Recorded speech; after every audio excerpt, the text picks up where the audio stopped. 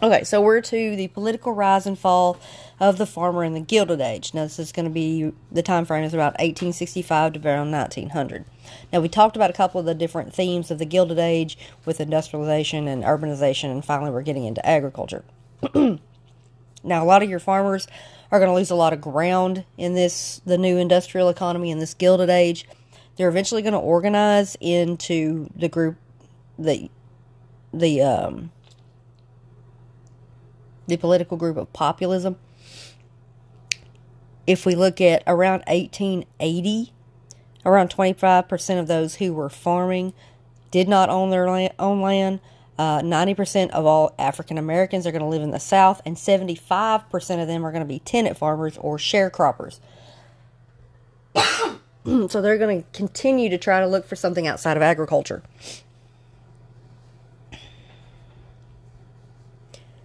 Alright, so let's start off with the money issue. Now, there's going to be a panic in 1873. There's going to be subsequent depression that's going to go with it. You're going to end up in a lot of deflation during the presidency of Grant from 69 to 77. The western mining states and the farmers are going to seek to introduce silver into the nation's monetary standard, and this was to increase or to create inflation because the the value of their crops was going down with the deflation, so they're starting to lose money. Conservatives are going to fear that inflation and they're going to institute deflationary policies. So it's like they're battling against each other. One of these is going to be the Bland-Allison Act in 73, and it's actually going to cause the depression of the 1870s to get worse. The money issue is going to emerge as the biggest political issue of the 1870s, and it's going to pop up again in the 1890s. We're going to get new political parties like the Greenback Labor Party in the 70s and the Populist Party in the 90s, and they're going to be dedicated to increasing the money supply by adding this silver, which is what the mining states and the farmers wanted to begin with.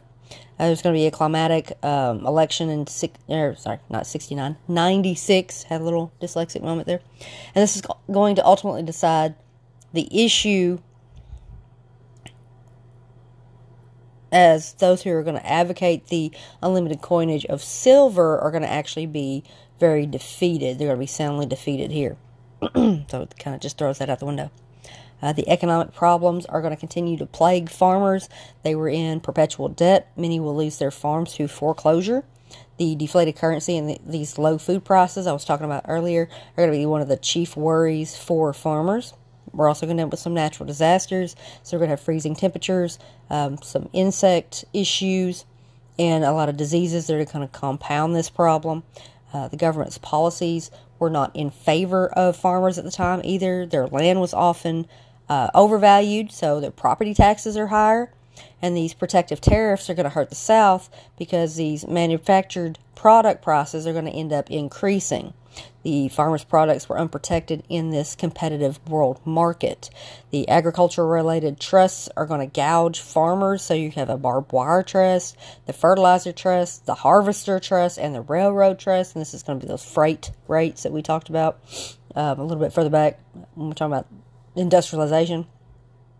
Farmers were very unrepresented politically, and they were very poorly organized.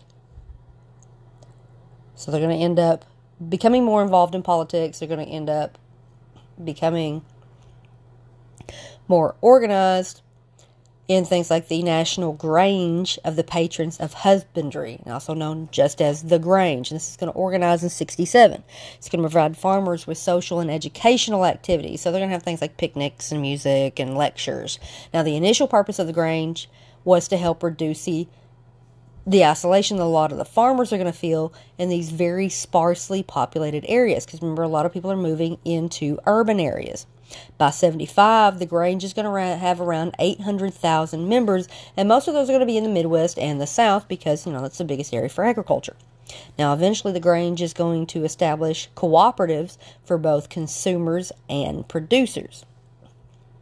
So, we're going to get things like grain elevators, and those are used to store excess grain. We're going to get dairies that will store and process products, cooperative stores to purchase supplies like seed and plows, fertilizer. Politically, the Grange is going to seek to end monopolistic railroad practices that are hurting the farmers with their really high freight rates.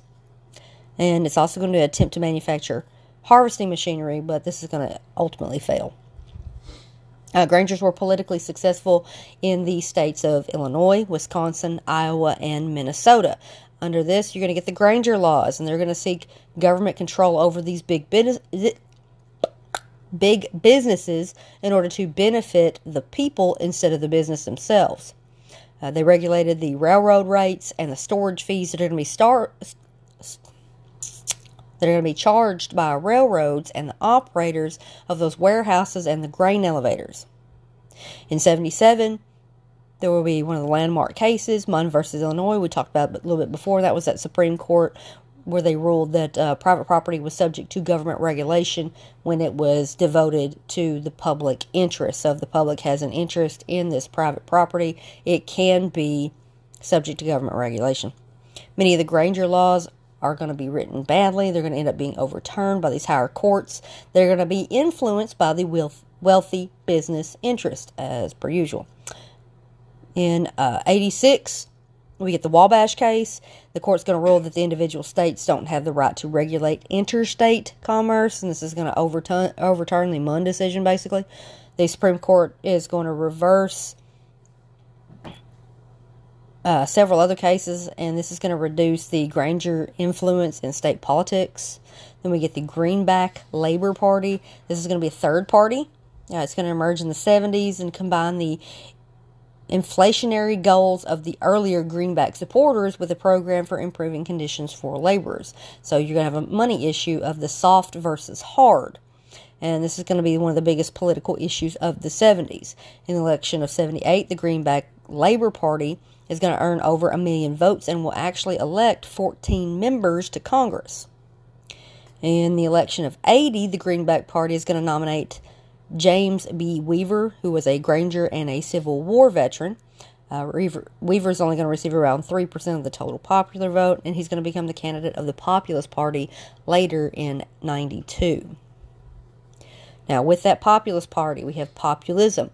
The farmers' alliances in the South, this is going to be, they're going to be formed around 1877, and in the Midwest in 1880, are going to increase the voice of the discontented. You're also going to get the Colored Alliance that will form in 89. Now, like the Grangers, they're going to sponsor those social activities. They're going to have political action. There's going to be cooperatives. And they're going to have this government regulation continue of the railroads and of manufacturers. The three alliances are going to meet in 1889. And they will have over 3 million members. Now, they're going to demand free silver and a sub-treasury plan for farmers, and this would provide cash advances on farmers' future crops.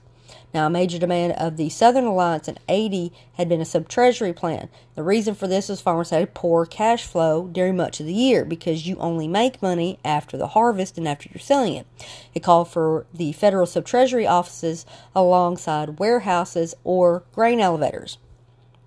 So the farmers could store grain, and the sub-treasury would loan them up to 80% of the value of the crop at really modest interest and fees instead of trying to go all out on them. Now, many of these are going to be supported or joined by the Knights of Labor. This is going to be due to their similar goals. The defeat of the sub-treasury scheme in Congress in 90 is going to lead to the alliances taking political matters into their own hands and forming a third party. Now, since the Civil War, the Greenbackers, the Working Men's Parties, the Knights of the Labor Parties, and the Farmers' Alliances are going to see banking interests and trusts, the Eastern establishment, as these monopolistic culprits who exploited both workers and farmers. So the People's Party, the Populist Party, is going to emerge in the 1890s. And this is going to be through the Farmers Alliance, and it's going to be born in Topeka, Kansas. It's going to attract recruits from the Farmers Alliances and the disenfranchised Southern whites. Ignatius Donnelly was elected 3 times to Congress. And if I said Donnelly, I meant Donnelly. I'm having issues. Anyway, he's going to be a major figure in the populist movement, and he was formerly known as a utopian author. So he wrote about, like the perfect societies and whatnot. Mary Elise is going to give a lot of speeches in 90. She's going to denounce the Eastern establishment in Wall Street. So basically she said that Kansas should raise less corn and more hay. Sockless, Jerry Simpson, along with the Lease, are going to travel to the South to get Southern Alliance support for the populist unity. Tom Watson is going to be elected to Congress in 90. This is going to be where he's going to fight for the sub-treasury plan and fight for populist unity in 92. In 96, he's going to become the Democratic Party vice presidential candidate along with William Jennings Bryan. As we continue on with disenfranchisement and anti-black violence. So you had Pitchfork Ben Tillman. He was a Democrat, and he used his Southern Alliance influence to become the governor of South Carolina and dominate the Democratic Party in that state. Tillman is going to succeed in disenfranchising blacks in the state constitution. There's going to be widespread Southern fears of blacks and farmers' alliances, and this is going to lead to a major push for disenfranchisements in the 1890s and the passage of the dreadful Jim Crow laws because they were dumb. Following South Carolina's lead, Southern states are going to limit black suffrage in their state constitutions. Voting restrictions were essentially a ruling class campaign against lower class voters in general, not just African Americans. Now, they were a deliberate attempt by the New South elite. These people are going to be threatened by the populists. They want to destroy any kind of party opposition, and there's going to be widespread political participation. In the 1890s, white Southern hatred toward blacks became almost genocidal, and there's going to be a huge increase in the number of lynchings that will result from this. Now, the election of 1892, the Democrats nominated Grover Cleveland, who had been president 4 years earlier. He was now more conservative than his first term, as his law practice represented wealthy businessmen. Republicans renominated Benjamin Harrison, who campaigned for a new protective tariff. The People's Party, or the Populists, are going to nominate General James B. Weaver. Now, the delegates from the Farmers Alliance, the Knights of Labor, the Nationalists, or the Bellamy Clubs, and the Land and Labor parties are going to meet in Omaha, Nebraska, and create the Omaha Platform, which will be written by Ignatius Donnelly. I said it again. Donnelly. Cannot say that man's last name right for anything. The free and unlimited coinage of silver at a ratio of 16:1 to stimulate inflation. They wanted a graduated income tax to redistribute wealth. The government ownership of the telephone, telegraph, and railroads. The initiative, referendum, and recall, which was, your initiative was people of a state place a new proposed law on the ballot, and if it passes, it becomes law. The referendum was the people of the state would place a proposition to overturn an existing law on the ballot, and if it passed, the existing law would be removed. And then recall, the people of the state would place a proposition on the ballot to remove an elected official, and if that passed, the official would be removed. They also wanted postal savings banks, and this would be a safe repository that would be run by the government. They wanted to give government land grants to settlers instead of railroads, and this is going to be influenced by Henry George. They also wanted the direct election of senators, meaning that the people would elect senators instead of just like your choice few. They campaigned for an 8-hour workday, and the sub-treasury plan in this case was not included. It had been defeated and was really a Southern ideal, and a lot of Southerners didn't support populists due to racial reasons, so it wasn't that important for them to continue campaigning for it. James B. Weaver is going to be nominated. He was a former abolitionist and a general in the Union Army, and he'd been the Greenback Labor Party presidential nominee in 80. The campaign itself would be centered on the protective tariffs. There's going to be an epidemic of strikes that are going to damage Harrison's presidency. Workers are going to refute Harrison's claim that higher tariffs mean higher wages. The Homestead Steel Strike will happen in 1892, and it's going to lead to a loss of thousands of Republican votes. Now, the results of all this. Now, Cleveland is going to defeat Harrison 277 to 145. He becomes the only president in the U.S. history to serve two non-consecutive terms. The Populists won over a million votes and 22 electoral college votes for Weaver. It was one of the few third parties in U.S. history to actually win electoral votes. Support came predominantly from Kansas, Colorado, Idaho, and Nevada. They elected 3 governors, 5 U.S. senators, and 10 representatives. 1,500 candidates overall were elected to office nationwide. The indebted white farmers of the Solid South refused to desert the Democratic Party for fear of losing political power to blacks who were going to claim more than 1 million members in the segregated Colored Farmers Alliance. Now, that Panic of 1893, and this depression is actually going to last for 4 years. So, up till 97. It's going to be the worst depression of the century. And it's going to be the first large-scale depression in this new urban industrial age. 20% were unemployed in the winter of 93 and 94. And that's going to rival the Great Depression that will come later in the 1930s. It's going to be around 8,000 businesses will collapse within 6 months. And this is going to include dozens of railroads. Now, the immediate cause had to do with the collapse of the stock market, but the long-term causes had to do with the overbuilding of the railroads, the heavy loans to the farmers, and overspeculation, as well as the reduction of the money supply. So Europeans were gradually withdrawing their capital from the U.S. The free silver agitation is going to damage our credit abroad, and the European bankers are going to call in on their loans. There's going to be numerous labor strikes that will disrupt any kind of economic activities, and agricultural depression is, pretty much already existed prior to the panic. Now, there's going to be a federal budget deficit that will result from this. The gold reserves are going to fall below $100 million, and this is regarded as the safe minimum to support about $350 million in outstanding paper money.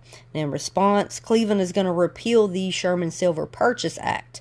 The Democrat William Jennings Bryan is going to argue against the repeal, and Cleveland is going to alienate the Democratic civil rights and weaken the party. Now, we're going to have the Morgan bond transaction. So by February of 94, the gold reserves had sunk to 41 million. So up, we just talked about 100 million being low. Now we're at 41. The U.S. was now in danger of going off the gold standard. Money would be volatile and unreliable, meaning, it would just kind of, depending on where you were, you wouldn't really know what your dollar would be worth. International trade would also be crippled due to this. In 95, Cleveland is going to persuade J.P. Morgan and a few other bankers to lend the government. Yes, you heard that right. Lend the government $65 million in gold. Now, the bankers are going to receive a commission of $7 million for this. Half the gold was to be purchased abroad and deposited into the Treasury. And the confidence in the nation's finances was restored for a short time. In 94, we get Coxey's Army. That's Coxey. And this is going to be the most famous of the industrial armies of the unemployed that came to Washington, D.C. Coxey was a wealthy businessman who curiously sought inflation. He left the Democratic Party for the Greenback Labor Party and later the People's Party or the Populist Party. His platform included a demand for the government to relieve unemployment by an inflationary public works program and an increase in the money supply. Him and his 500 followers were arrested in Washington, D.C., oddly enough, for walking on the grass. The Pullman Strike of 1894, we talked about that a little bit back in the industrialization chapter. Eugene V. Debs is going to help organize the American Railway Union strike that will paralyze the nation's transportation, and at the behest of Cleveland, Attorney General Richard Olney is going to send federal troops, stating that strikers interfered with the transit of U.S. mail. This is going to be the first time that the government will use an injunction to break a strike. This is also going to increase the worker anger at the government. William Hope Harvey wrote the Coins Financial School in 1894. Coin Harvey, this is William Hope, who's also known as Coin, was a fictional character parading as fact. The little professor overwhelmed bankers and professors of economics with brilliant arguments for free silver as an answer to economic problems, and it's going to feed public feelings of national and international conspiracy to elevate gold above silver, especially the crime of 1873. Now, with the election of 1896, this is going to be one of the most important elections since Lincoln. William McKinley, who was an ex-congressman from Ohio, was nominated by the Republicans. McKinley was Marcus Hanna's candidate. Hanna was an iron tycoon who bailed McKinley out of $100,000 of personal debt, so he owed him. Hanna believed the function of government was to aid businesses. He believed that prosperity trickled down to the laborer, which it generally doesn't, and critics lambasted Hanna for this idea, which is basically what I just did. Hanna is going to raise $3.5 million compared to only $300,000 for the Democrats. The Republican platform supported the gold standard but advocated bimetallism, the worldwide gold-silver standard. The proposal was a sham, as other leading nations would have to agree, and they pretty much didn't. The platform also praised the protective tariff. William Jennings Bryan was the Democratic nominee. The Democrats refused to endorse Cleveland for his silver purchase repeal, the Pullman strike action, and the Morgan bond deal. Remember, this is at the time that a president can have more than 2 terms. Cleveland left office an extremely unpopular man. Bryan, who was a 36-year-old from Nebraska, was the premier orator of his generation, first politician of his generation to lead a major party as a champion of the poor, and he was influenced by the populist movement. The Cross of Gold speech given at the Democratic National Convention goes like this: "We will answer their demands for a gold standard by saying to them, you shall not press down upon the brow of labor this crown of thorns. You shall not crucify mankind upon a cross of gold." The Democratic platform of free silver, which meant free unlimited coinage of silver, had a ratio of 16 to 1, so 16 ounces of silver to 1 ounce of gold. Silver in a dollar would be worth about 50 cents. Bryan was also nominated by the People's Party, but Bryan did not acknowledge the populist nomination early enough, and the campaign became uncertain. Populists were then frozen out as the Democratic Party absorbed their 16 to 1 platform. Now, the campaign itself. Bryan is going to force the silver issue to the forefront despite Hanna wanting to focus on the tariff. Hanna is going to wage a high-pressure campaign against silver and will raise basically the biggest war chest for an election. McKinley is going to remain at his Ohio home, waging his front porch campaign. He appealed to middle-class voters and characterized Bryan as a threat to their way of life. McKinley is going to defeat Bryan 271 to 176. He'll win the Northeast and the North, while Bryan will win the South and the West, except for California and Oregon. Now, the most significant election, the reason for this is because this was the last major effort by a major party to win with agrarian votes. Farmers no longer constituted a majority of the American voters, so they weren't really looking at them anymore. Republicans had the White House for 16 consecutive years, 28 of the next 36 years. The diminished voter participation occurred as the Republican Party was seen as a party of the rich, and it was the beginning of the fourth party system. A large population centers determined elections. Farmers were discouraged and less politically active in subsequent elections.